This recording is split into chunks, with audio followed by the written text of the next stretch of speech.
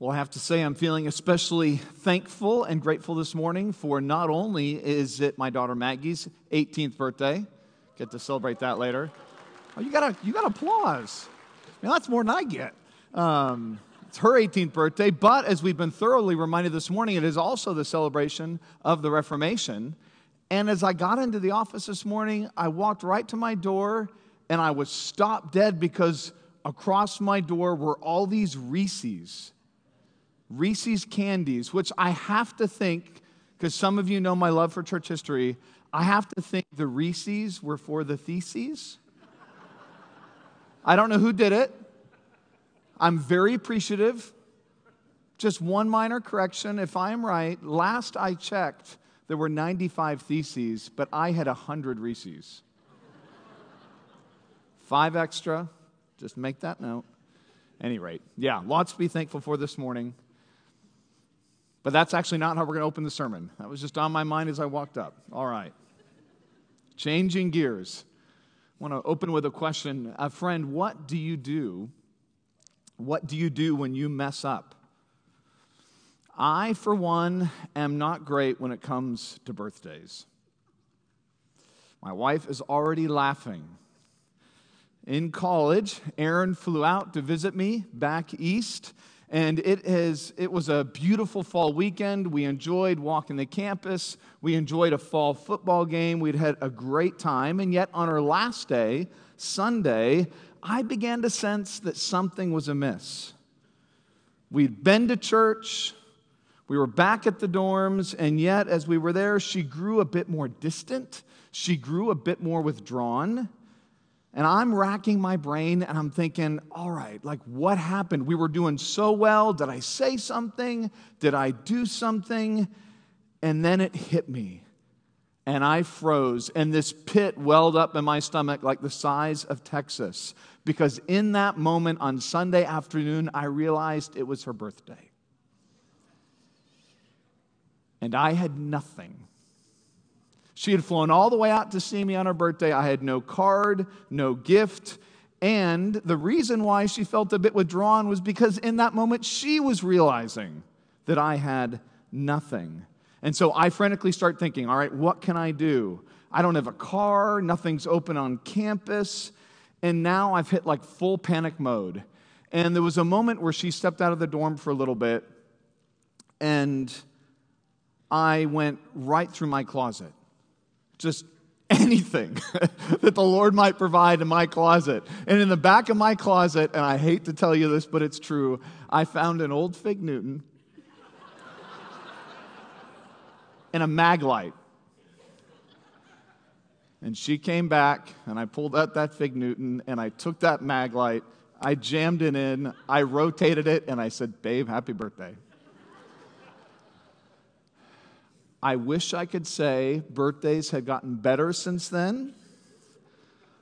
I wish I could say my engagement, the proposal was better than that. That's for a different sermon. Point being, friends, I was not particularly good at birthdays. I had messed up. And I had messed up hugely. And so, of course, what do, right? When you mess up, you try to make it up. There are profuse apologies. There are flowers to follow. There's some elaborate date night that's planned. But, of course, now we're going to be separate for a couple months. I eventually recovered, but only because my wife has learned to be exceptionally forbearing. But friends, we mess up. In relationships, we mess up. We mess up all the time. And we all try to make it up in some way. But friends, what happens when you mess up with God? What happens when you mess up that relationship? What do you do when you wrong Him, when you offend Him, when you even rebel against Him? Is there any way back? What would that even look like? Is there an elaborate prayer ritual we have to follow? Does it involve a sort of more disciplined time and communion with Him? Do we need to attend church more regularly? Do we need to offer up perhaps some financial gift? What is the way back, if there is even a way back to God once we've messed up? Friends, that's the question I want us to be thinking about as we turn to Isaiah chapter 40 through 42 this morning. Isaiah 40 to 42. So let me invite you to turn there. If you don't happen to have a Bible with you, we provide them in the seat backs before you, and you can find Isaiah 40 starting on page 599. Page 599. Now, just to bring us back up to speed, when we left off Assyria, last we left off, Assyria was pillaging Israel, leaving all but Jerusalem a smoldering ruin. Hezekiah had cried out to God, and God had miraculously smoked that Assyrian army all while Israel slept. They had done nothing. God had done everything. And yet, as we read, the nation again became proud, and in chapter 39 we closed with that crushing announcement that the nation would one day be defeated by Babylon, that the people would be exiled, that the royal bloodline would in fact be cut off. You know, in chapters 1 through 39, we held before us, there was that promise of a coming king. There was this coming king who held royal titles, right? Wonderful Counselor, Mighty God, Everlasting Father, Prince of Peace in Isaiah 9. A king from whom would rise out of the stump of Jesse, Isaiah 11. One who would reign on the throne of David. And yet now as we enter into book 2, which is really chapters 40 to 55, no such king has yet emerged. It clearly wasn't Hezekiah. Destined for exile, such promises of a king appear hopeless. Is God done with his people? Is there any way back to this God? Doesn't appear so. You know, back in chapter 6, Isaiah was commissioned into his preaching ministry. And if you remember Isaiah 6, remember his sermon. His sermon was, "Hear, O Israel, but do not understand. See, but do not perceive." Isaiah was called to preach until their ears were deafened and their eyes were blinded. And for how long, Isaiah 6? God said, until cities lie in waste without inhabitant, and the Lord drives the people far away. That's not exactly the kind of feel-good sermon people want to hear, but God knew their hearts. And now, years later, where do we find Israel? So we're going to start here. Flip forward to 42, verse 18. Chapter 42, verse 18. Thinking of Isaiah 6 and the sermons that he had preached, where do we find Israel? 42:18. Hear, you deaf, and look, you blind, that you may see. Who is blind but my servant? He's speaking there of Israel. Or deaf as my messenger whom I send? Who is blind as my dedicated one, or blind as the servant of the Lord? He sees many things, but does not observe them. His ears are open, but he does not hear. The Lord was pleased for his righteousness' sake to magnify his law and make it glorious. But this is a people plundered and looted. They are all of them trapped in holes and hidden in prisons. They have become plunder with none to rescue, spoil with none to say, restore. Who among you will give ear to this, will attend and listen for the time to come? Who gave up Jacob to the looter and Israel to the plunderers? Was it not the Lord, against whom we have sinned, in whose ways they would not walk, and whose law they would not obey? So he poured out on him the heat of his anger and the might of battle. It set him on fire all around, but he did not understand. It burned him up, but he did not take it to heart. Friends, do you hear in that right there the fulfillment of Isaiah 6? The fulfillment of Isaiah 6. God had given his people his word, but his word might as well have been a closed book to them.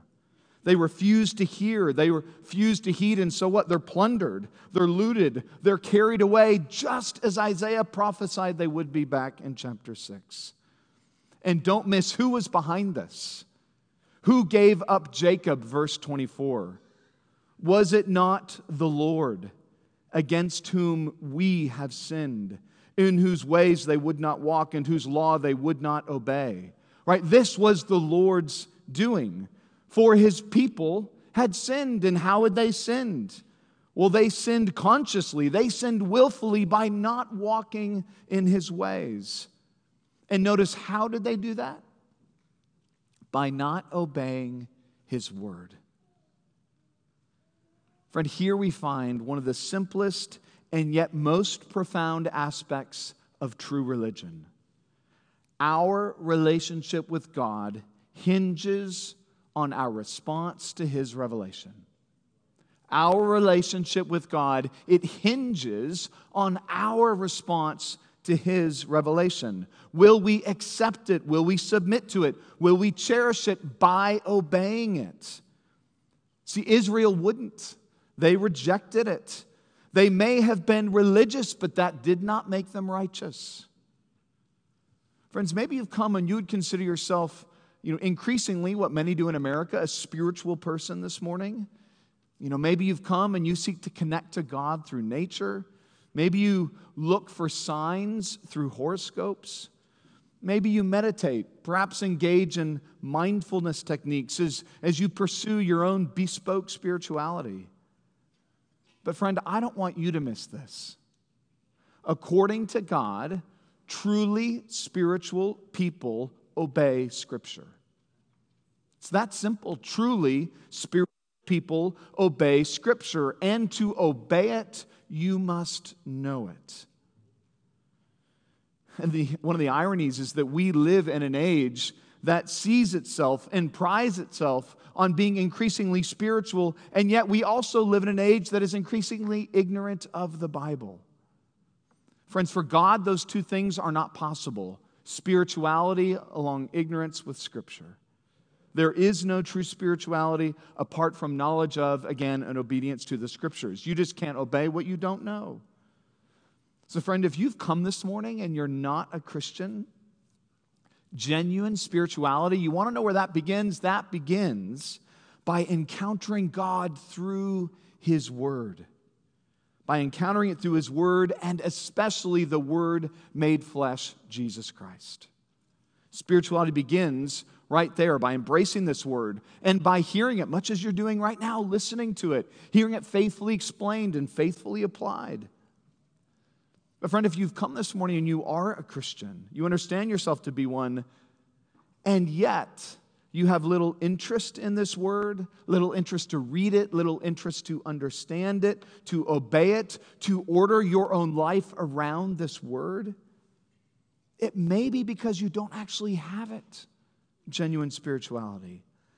Maybe like Israel, you've deceived yourself into thinking you are in fact in God's favor when you are rather destined, verse 25, for the heat of His anger. Now God, at this point in Isaiah, has every right to end His relationship with His people, right? If we were God's counselors, we'd say, hey, God, you know what? You've given this people enough opportunities. It is time to start over. Pick a new people. This group, this bunch is hopelessly faithless. But friends, God, we're going to see He's not like us. When God makes promises, He keeps them. And so as we look to these chapters, I want us to note three things about God that gloriously shape His own relationship with His people. Three things about God that shape His relationship with His people. We're going to think about God's commitment, God's character, and God's chosen. His commitment, His character, His chosen. And with each one of those, I want us to be asking a question. So with God's commitment, the question I want us to think about is, does God want to actually restore His people? Does He want to? With His character, is He able to? With His chosen, how will God restore His people? All right, so first let's think about God's commitment. God's commitment, right? Jerusalem will be destroyed. The people will be deported. But does that mean that God is done with His people? Right? To put it another way, as I just said, does God even want to restore His people anymore? Look back from Isaiah 40. Isaiah chapter 40, beginning in verse 1.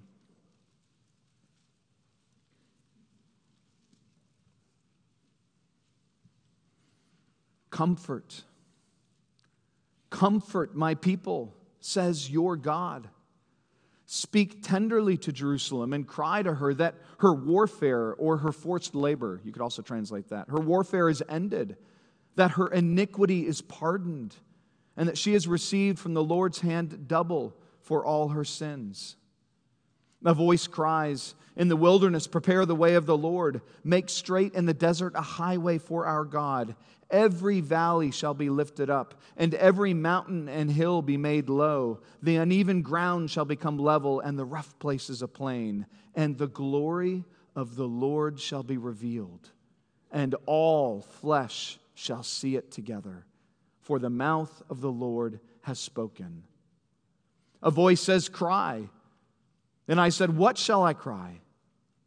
All flesh is grass, and all its beauty is like the flower of the field. The grass withers, the flower fades when the breath of the Lord blows on it. Surely the people are grass. The grass withers, the flower fades, but the word of our God will stand forever. Going up to a high mountain, O Zion, herald of good news, lift up your voice with strength. O Jerusalem, herald of good news, lift it up, fear not. Say to the cities of Judah, behold your God. Behold, the Lord comes with might, and his arm rules for him. Behold, his reward is with him, and his recompense before him. He will tend his flock like a shepherd. He will gather the lambs in his arms. He will carry them in his bosom, and gently lead those that are with young. Let's stop there. Friends, just when we would expect to hear words of condemnation, instead, what do we hear? We heard words of comfort. Verse 1, comfort, comfort. And who is Isaiah to comfort? Don't miss this. My people, says your God. My people. My people. After all this, after all Israel had done, the promised land lost, the temple would be sacked, apparently a people without hope and without God, we find out right here somehow they are still God's people, and He is still their God. After all the ways Israel had refused God, God had not refused them. All the ways Israel had rebelled against God, and yet God had not rebelled against them. All the ways Israel had rejected God, and yet God had not rejected them. And instead, what do we hear in chapter 40? We hear God calling out to them, consoling them, speaking tenderly to them. Oh, Christian, what a God we have. Who is patient like this? Who is tender like our God, long-suffering as He is? Nobody is like this but this God. And this God is our confidence in life. Friend, your confidence, I hope you see, if you are in Christ, your confidence is not in any kind of job you can secure. It's not in a kind of bank account you can build. It's not in the bodies we sculpt. It's not in the marriages we make. It's not in the children we raise and cultivate. Our confidence does not waver with political wins and losses. Our confidence does not even finally waver with the growth or health or decline of this church. Our confidence is that we can call ourselves His people, and He is still our God. Friends, many of you may recognize these verses because of Handel's famous Messiah. You know, every Christmas in Washington, D.C., my wife and I, it was our custom to hit the Kennedy Center, and we'd go and we'd hear Handel's Messiah. You know, Aaron and I don't miss much about D.C., but we do miss that. That is one thing we do miss. But friends, if you're familiar with Handel's piece there, don't let that familiarity dull you, right, to the wonder and the beauty of what's here. Isaiah's ministry began with a ministry of judgment, Isaiah 6. But now as book 2 unfolds, it is a message of consolation, of comfort, a message that they yet remain, verse 1, God's people, that their iniquity, verse 2, is pardoned, that they are forgiven, that God, verses 3 and 4, is making a way for them back home, that His glory should be revealed to them, verse 5, and that any of humanity's feeble attempts to thwart God's purposes are like grass that withers and falls before the word of the Lord that endures forever. Right? An eternal word that God has given to them, that is their word for them. And that, don't miss this, verse 10 and 11, that this God is coming for them. He's coming for them. And He's coming in power. He will rule. And He's coming in gentleness, tending His flock like a shepherd. Right? Gently leading the young, we read. This comfort, friends, if you haven't caught it yet, this is what we call gospel comfort. This is gospel comfort. Sins forgiven, access to God restored once again, God's glory being revealed, God breaking into the world, coming for His people, redeeming them, leading them powerfully, tenderly like a shepherd. Isaiah 40 here is gospel comfort.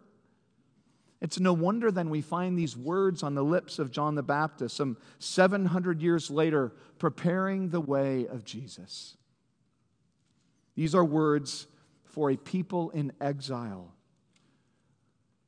Right, they're going to be hearing these words. They're written for the future when the people are in Babylon, right? Their world has been shattered. All hope appears lost.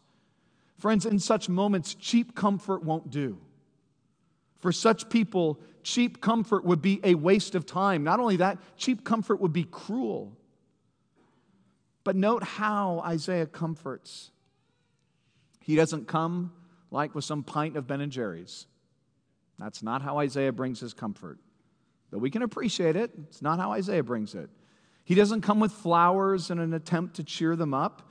He doesn't come with beers in order to drown out their sorrows. He doesn't simply offer hugs or trite words to the people, right? That we would say is cheap comfort. We might even say, given their circumstances, that would be cruel comfort. No, Isaiah comes here with rich biblical truths from God. That's the comfort that he brings.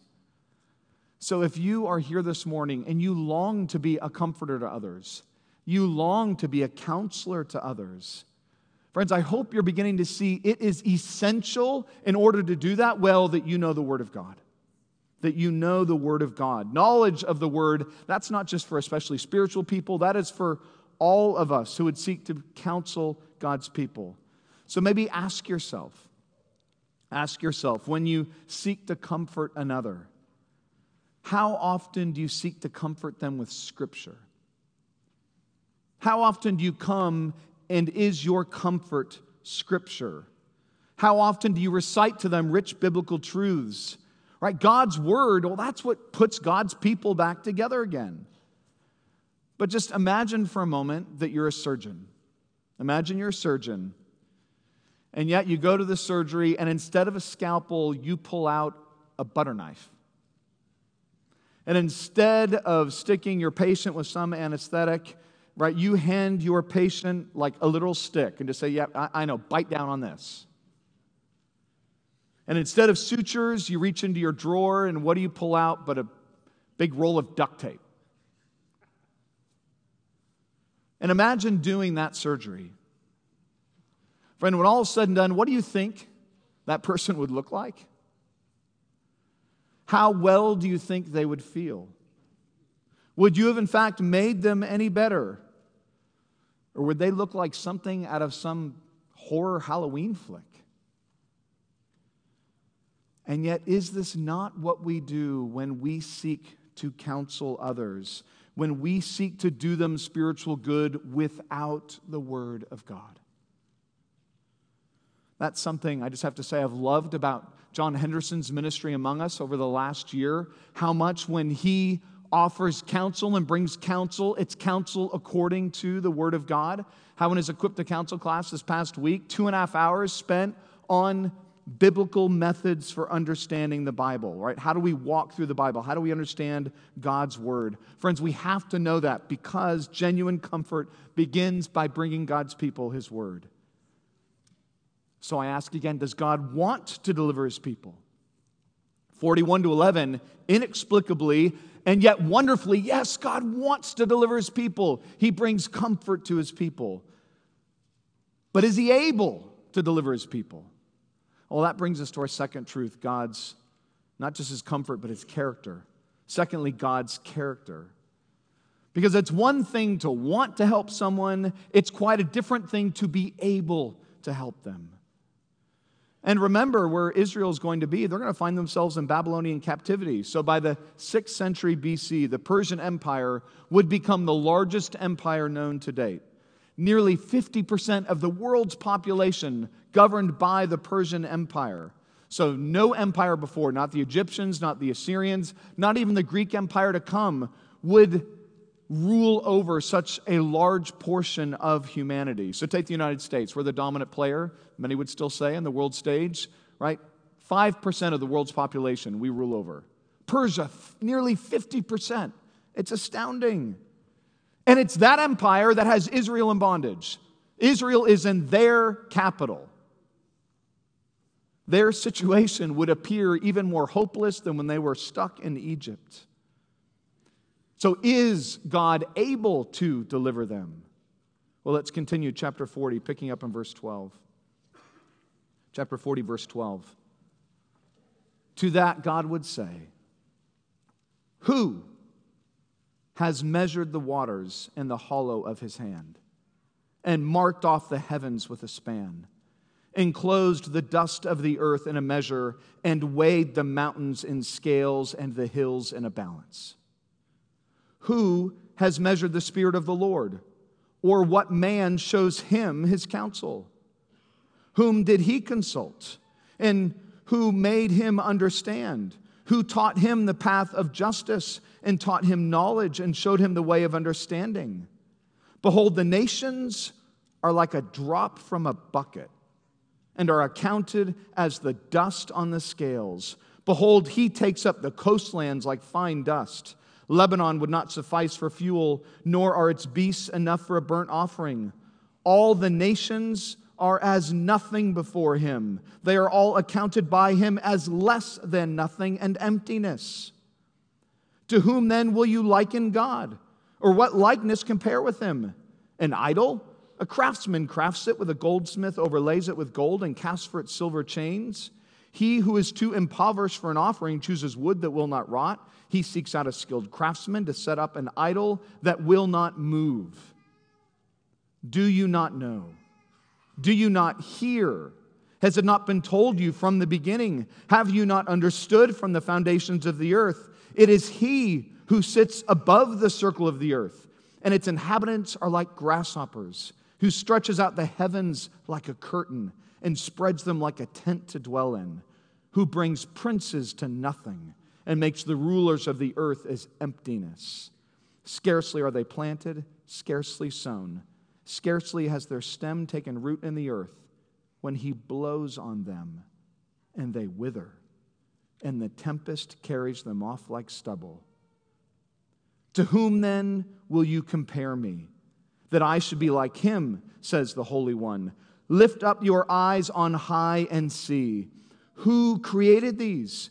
He who brings out their hosts by number, calling them all by name, by the greatness of his might, and because he is strong in power, not one is missing. Why then do you say, O Jacob, and speak, O Israel, my way is hidden from the Lord, and my right is disregarded, or you could read it, ignored by my God?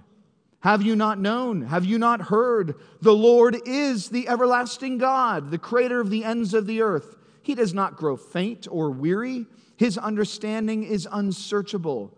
He gives power to the faint, and to him who has no might, he increases strength. Even youths shall faint and be weary, and young men shall fall exhausted. But they who wait for the Lord shall renew their strength. They shall mount up with wings like eagles. They shall run and not be weary. They shall walk and not faint. Is God able to deliver his people? Absolutely. A resounding yes, this God is able to deliver any people and do anything that he chooses. Right? It's this God who rules over nature. I hope you picked up in these lyrics, I hope you picked up in these words the lyrics that we sang earlier from Behold Our God, taken right here from Isaiah chapter 40. For this God alone is He's able to lift the seas with ease. He's able to hold them in the palm of His own hand. This God alone marks out the heavens. You know, in a clear night, if you're at altitude, no light pollution, the human eye can see maybe 2,500 stars. It's estimated, maybe 2,500. Constellations in all their grandeur, those 2,500, they can stop us in our tracks. They can silence us. They put us in awe and wonder. And yet our galaxy, just in one corner of the universe, the Milky Way galaxy, it's estimated that galaxy has 400 billion stars. And yet if we step back even further and we try to estimate all the stars in the known universe, every galaxy, billions of light years away, that number is over a septillion. That's one with 24 zeros behind it. You see, the sky has more stars than all the beaches of the world have grains of sand. Technically, friends, that's just a ton of stars. It's a lot of stars. And God's saying, hey, you know what? I gather them all in my hands. Every single one of them. I gather every one. Not one is missing. And you know what? I can call each one by name because I created them. I established them. I hold them. That's who this God is. It's why He's able to rule over not just nature, but the nations as well. He says, verse 17, the nations are as nothing to Him. So if that's true, O Israel, why would you fear the Persians? If that's true, fellow American, who has placed so much hope in this country, hope in nation that God regards apparently is even less than nothing, verse 17. Because it's this God who brings princes to nothing and makes the rulers of the earth as emptiness, verse 23. Notice He doesn't even need to lift a finger.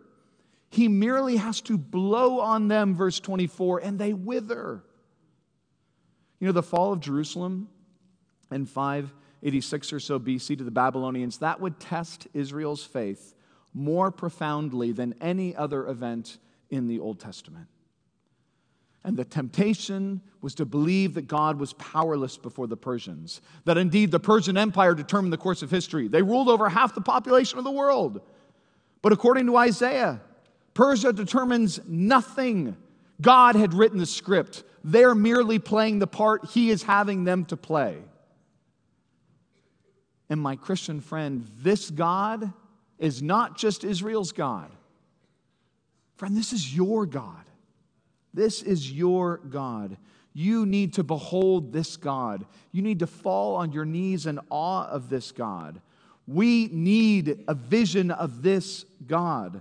More than a change of scenery. We need to behold God, right, in all of His divinity and marvel at it. Is that not what Job needed? If you know the story of Job, in all his suffering, tremendous suffering, Job thought he most needed his circumstances to change. Job thought his circumstances were the problem. And yet when God finally shows up after all those chapters, God says to Job, no. It's your view of me that needs to change. You don't know me, Job, and that is your fundamental problem. Friend, is it any different with us? I mean, we read chapter 40 of Isaiah, and it almost seems foreign to us. Right? We've so domesticated God, we've remade God into our own image. And Isaiah is calling us to lift up our eyes and to behold Him, to marvel at Him, to embrace Him, to trust Him, because there's none like Him. Friend, how can one despair with a God like this? The danger is not, of course, that God is going to prove inadequate. No, the danger is that our faith will, in fact, prove inadequate. Because it is always so much easier to lower our view of God than it is to raise our faith to Him. Israel thought that God had abandoned them. That's what's actually being picked up in verse 27 when we read that they say their way was hidden from the Lord, that my right is disregarded, in that it's ignored by my God. So they're tempted right there in verse 27 to believe that their suffering had somehow escaped God, and that even worse, maybe God's ignoring them in their plight. But God is calling them instead to wait on Him as they trust in Him. Verse 31, they who wait for the Lord shall renew their strength. They shall mount up with wings like eagles. They shall run and not be weary. They shall walk and not be faint. You know, if that expression, wings like eagles, sounds vaguely familiar, it's because it harkens back to the Exodus 19. And right there, God is saying, Israel, as surely as I delivered you from Egypt, so I will deliver you from Babylon. You need merely to wait upon me, to know me and to trust me. God lacks neither the power nor the will when it comes to His people. Friend, you may have come this morning and you may feel like you're in your own impossible situation. And it may feel to you in that situation like God has abandoned you, that He's disregarding and ignoring you. Friend, I hope you see that God can see into the heart of situations in ways we simply cannot. And even if we could begin to see into them, we could not appreciate them for what they are. As Isaiah will later say, right, His thoughts are not our thoughts and His ways are not our ways. Our inability to discern our current situation doesn't mean there is no divine discernment at work. Our inability to see any point or any purpose in what's happening doesn't mean there is no point or no purpose to what God is doing. In the famous words of Spurgeon, God is too good to be unkind, and He is too wise to be mistaken. When we cannot trace His hand, we must trust His heart. But of course, that's hard to do. And the temptation will be to forget, right, to look elsewhere to help for salvation. And so for Israel, where would they look? They look to the gods of the rival nations, which is why God will go in chapter 41. And what He's going to do in chapter 41 is He's effectively going to summon the nations and their gods before Him. And He's going to unleash this barrage of questions. 41 verse 2. Who stirred up one from the east, whom victory meets at every step? That one from the east is a veiled reference to Babylon. Who raised up Babylon? God's going to say, not their gods. Babylon's gods can't even stand. Chapter 41, verse 7. You read there sarcastically, right? The idols of the world, they have to be nailed in place and secured by human hands. How can a so-called God who can't even stand possibly rise up and save a people? They, of course, can't do it. Or look forward to 41:25. 41:25. Again, God calling the idols to His judgment bar. He says, set forth your case, says the Lord. Bring your proofs, says the King of Jacob. Let them bring them and tell us what is to happen. Tell us the former things, what they are, that we may consider them, that we may know their outcome, or declare to us the things that are to come. Tell us what is to come hereafter, that we may know that you are gods. Do good or do harm, right? Isaiah said, do anything, right? That we may be dismayed and terrified. Behold, you are nothing, and your work is less than nothing. An abomination is he who chooses you. I stirred up one from the north. Again, a reference to Babylon. And he has come from the rising of the sun, and he shall call upon my name. He shall trample on rulers as on mortar, as the potter treads clay. He who declared it from the beginning, that we might know, and beforehand, that we might say he is right. There was none who declared it, none who proclaimed it, none who heard your words. I was the first to say to Zion, behold, here they are. See what God is doing? He's saying, listen, the idols can't speak. They can't tell you what happened in the past. They can't even tell you what's going to certainly happen in the future. I alone am the one who can do this. Which is why the constant refrain in chapter 41 is fear not. 41:10, with this God, fear not, for I am with you. Be not dismayed, for I am your God. I will strengthen you. I will help you. I will uphold you with my righteous right hand. 41:13, fear not, I am the one who helps you. You can read the same in 41:14, fear not, you worm of Jacob, you men of Israel. I am the one who helps you, declares the Lord. Your Redeemer is the Holy One of Israel. Right? With God by their side, Isaiah wants them to see they have nothing to fear. Christian, with this God by your side, you finally have nothing to fear. There's nothing too great for God, nothing too big for Him, nothing too tough for Him. God is never in a situation scratching His head, flummoxed and confused about what to do next. He's never left pondering His next move, which means there's nothing God can't deliver you from, and there's nothing He won't finally deliver you from. Does God want to deliver His people? We already seen that. Yes, absolutely. Is God able to deliver His people? Without a doubt. Which brings us to the third question. How then will God restore and deliver His people? And now we move from God's commitment to His character to God's chosen. God's chosen. How will God restore His people? It's one thing to want to save them. It's nothing to be able to. It's another thing to say that He intends to. I mentioned in book 1, chapters 1 to 39, we're introduced to this king.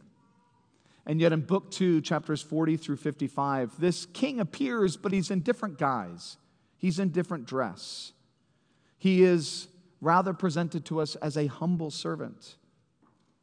Israel was to be the chosen servant. God had saved them in order that they might serve Him. And yet we've seen time and time again, Israel failed at that calling, which is why in 42 we're introduced to a new figure. So look back to 42 verse 1. Chapter 42 verse 1. Behold my servant, whom I uphold, my chosen, in whom my soul delights. Well, sadly, that's not what the Lord can say about Israel. I have put my Spirit upon him. He will bring forth justice to the nations. He will not cry aloud or lift up his voice or make it heard in the street. A bruised reed he will not break, and a faintly burning wick he will not quench. He will faithfully bring forth justice. He will not grow faint or be discouraged till he has established justice in the earth, and the coastlands wait for his law. Thus says God the Lord, who created the heavens and stretched them out, who spread out the earth and what comes from it, who gives breath to the people on it and spirit to those who walk on it. I am the Lord. I have called you in righteousness. I will take you, speaking of this servant, I will take you by the hand and keep you. I will give you as a covenant for the people, a light for the nations, to open the eyes that are blind, to bring out prisoners from the dungeon, from the prison, those who sit in darkness. So stand right there. How can God redeem His servant Israel when they have been so unfaithful? We're seeing right here, God is going to redeem them by raising up another servant who would be faithful in Israel's place. And unlike earthly kings and all of their pomp and all of their circumstance, this servant's not going to cry aloud. He's not going to lift up his voice. Right? He's often going to minister quietly and in the shadows, away from all the lights, away from the flashing cameras. And unlike earthly kings who rule out of their own strength and wisdom, the source of this servant's strength will be the Spirit of God. And the instrument of his rule will be the Word of God. And unlike earthly kings who serve for their own benefit, he is rather given himself as a covenant for the people, a light for all the nations, right? Giving sight to the blind and setting, we read, the prisoner free. We're seeing how God will save through a servant. And who is this servant that Isaiah speaks of in Isaiah 42? Well, if it sounds familiar, it's because we read some of this passage earlier. Emily did in Matthew 12. Right after giving sight to the blind, right after giving hearing to the deaf, Matthew 9, we read of one who is gentle and lowly in heart, Matthew 11, one who heals the people and is yet rejected by the people, Matthew 12.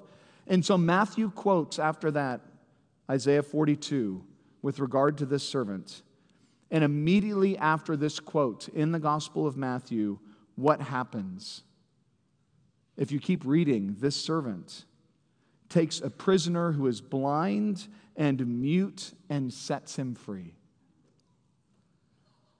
Matthew couldn't be any clearer that this chosen servant Isaiah speaks of is none other than Jesus Christ himself. Friend, if you are not a follower of Christ this morning, Isaiah is trying to help you see that you cannot save yourself from your sins any more than Israel could save herself from Babylon. God alone saves, and He will save not only His people, but all of the nations through His servant, the one who has pardoned us and forgiven us of our sins by dying and suffering for us on the cross in our place, and the one who rose from the grave, and in doing so, who defeated sin and death. Only Jesus can deliver you from that prison of sin. Only Jesus, this servant, Isaiah is saying, can set you free. And so God would call you, if you have not trusted in Him, to trust in this Christ, in this Messiah, in this Savior, by turning from your sin, repenting of it, trusting in Him. He can save, and He's a glorious Savior. And for those of us who have trusted, perhaps most beautifully are those words in Isaiah 42:3. A bruised reed He will not break, a faintly burning wick He will not quench. Remember, Israel had leaned on that broken reed of Egypt, Isaiah 36:6. And in leaning on that broken reed of Egypt had become the bruised reed of Babylon. But even there in Babylon, in all of her weakness and all of her humiliation, Jesus would still not break her.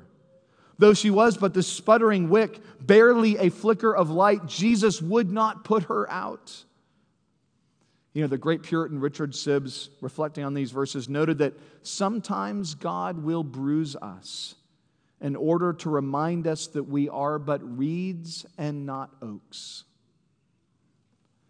Friends, if you are feeling bruised this morning, could that be God's, actually His gracious reminder to you that you are yet still but a reed and not an oak? Could that be God graciously teaching you to lean on Him and not the things of this world, perhaps not yourself? Such bruises, when they come from God, are a kindness to us. For better to go bruised to heaven, friend, than to go sound to hell. But others of us can feel, sometimes we feel bruised to the point of utter despair. You know, you may be holding on to Jesus by nothing but a thread this morning. That may be all you have. Maybe all you have. The fires of your spiritual heart, right? Those might be but a sputtering flame, right? Barely any heat, barely any light left. You need to hear 42:3. The bruised reed Christ will not break. That sputtering flame He will not snuff out. Right? Your sins may lie heavy upon you, which is why Jesus came, gently lifting them off of you so that He might bear them for you. Your guilt may lie heavy upon you as well, which is why He offered Himself up freely as that guilt offering so that you wouldn't have to bear it. He was broken, friends, so that you would not have to be. He was troubled so that you would not be. He was cursed so that you would not be. In those famous words of Sibbes, there is more mercy in Christ than there is ever sin in us. We are great sinners, and yet we have a better, much greater Savior. Go to Jesus. His yoke is easy, His burden is light. And in Him you can find true rest for your souls. That ember, as low as it may be, He will yet blow on it. He will yet stir it up. Don't give up on Him. Friend, is there a way back to God? Israel wasn't so sure. But these chapters of Isaiah break with actually the first rays of hope. Does God want to restore His people? Gloriously and beautifully, yes, we learn He does. Is God able to restore his people? Unquestionably, yes. Our God is in the heavens. He does all that he pleases. How then will God restore his people? Well, not by any efforts of theirs. No amount of flowers or profuse apologies will do it. No, if God's people are to be restored, he must do it. God will save them through a servant. His commitment, backed by his character, displayed in his chosen servant. That is the only hope of his people. Friend, is that your hope? Let's pray.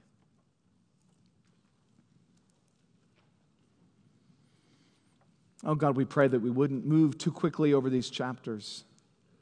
Glorious chapters, and that we behold you.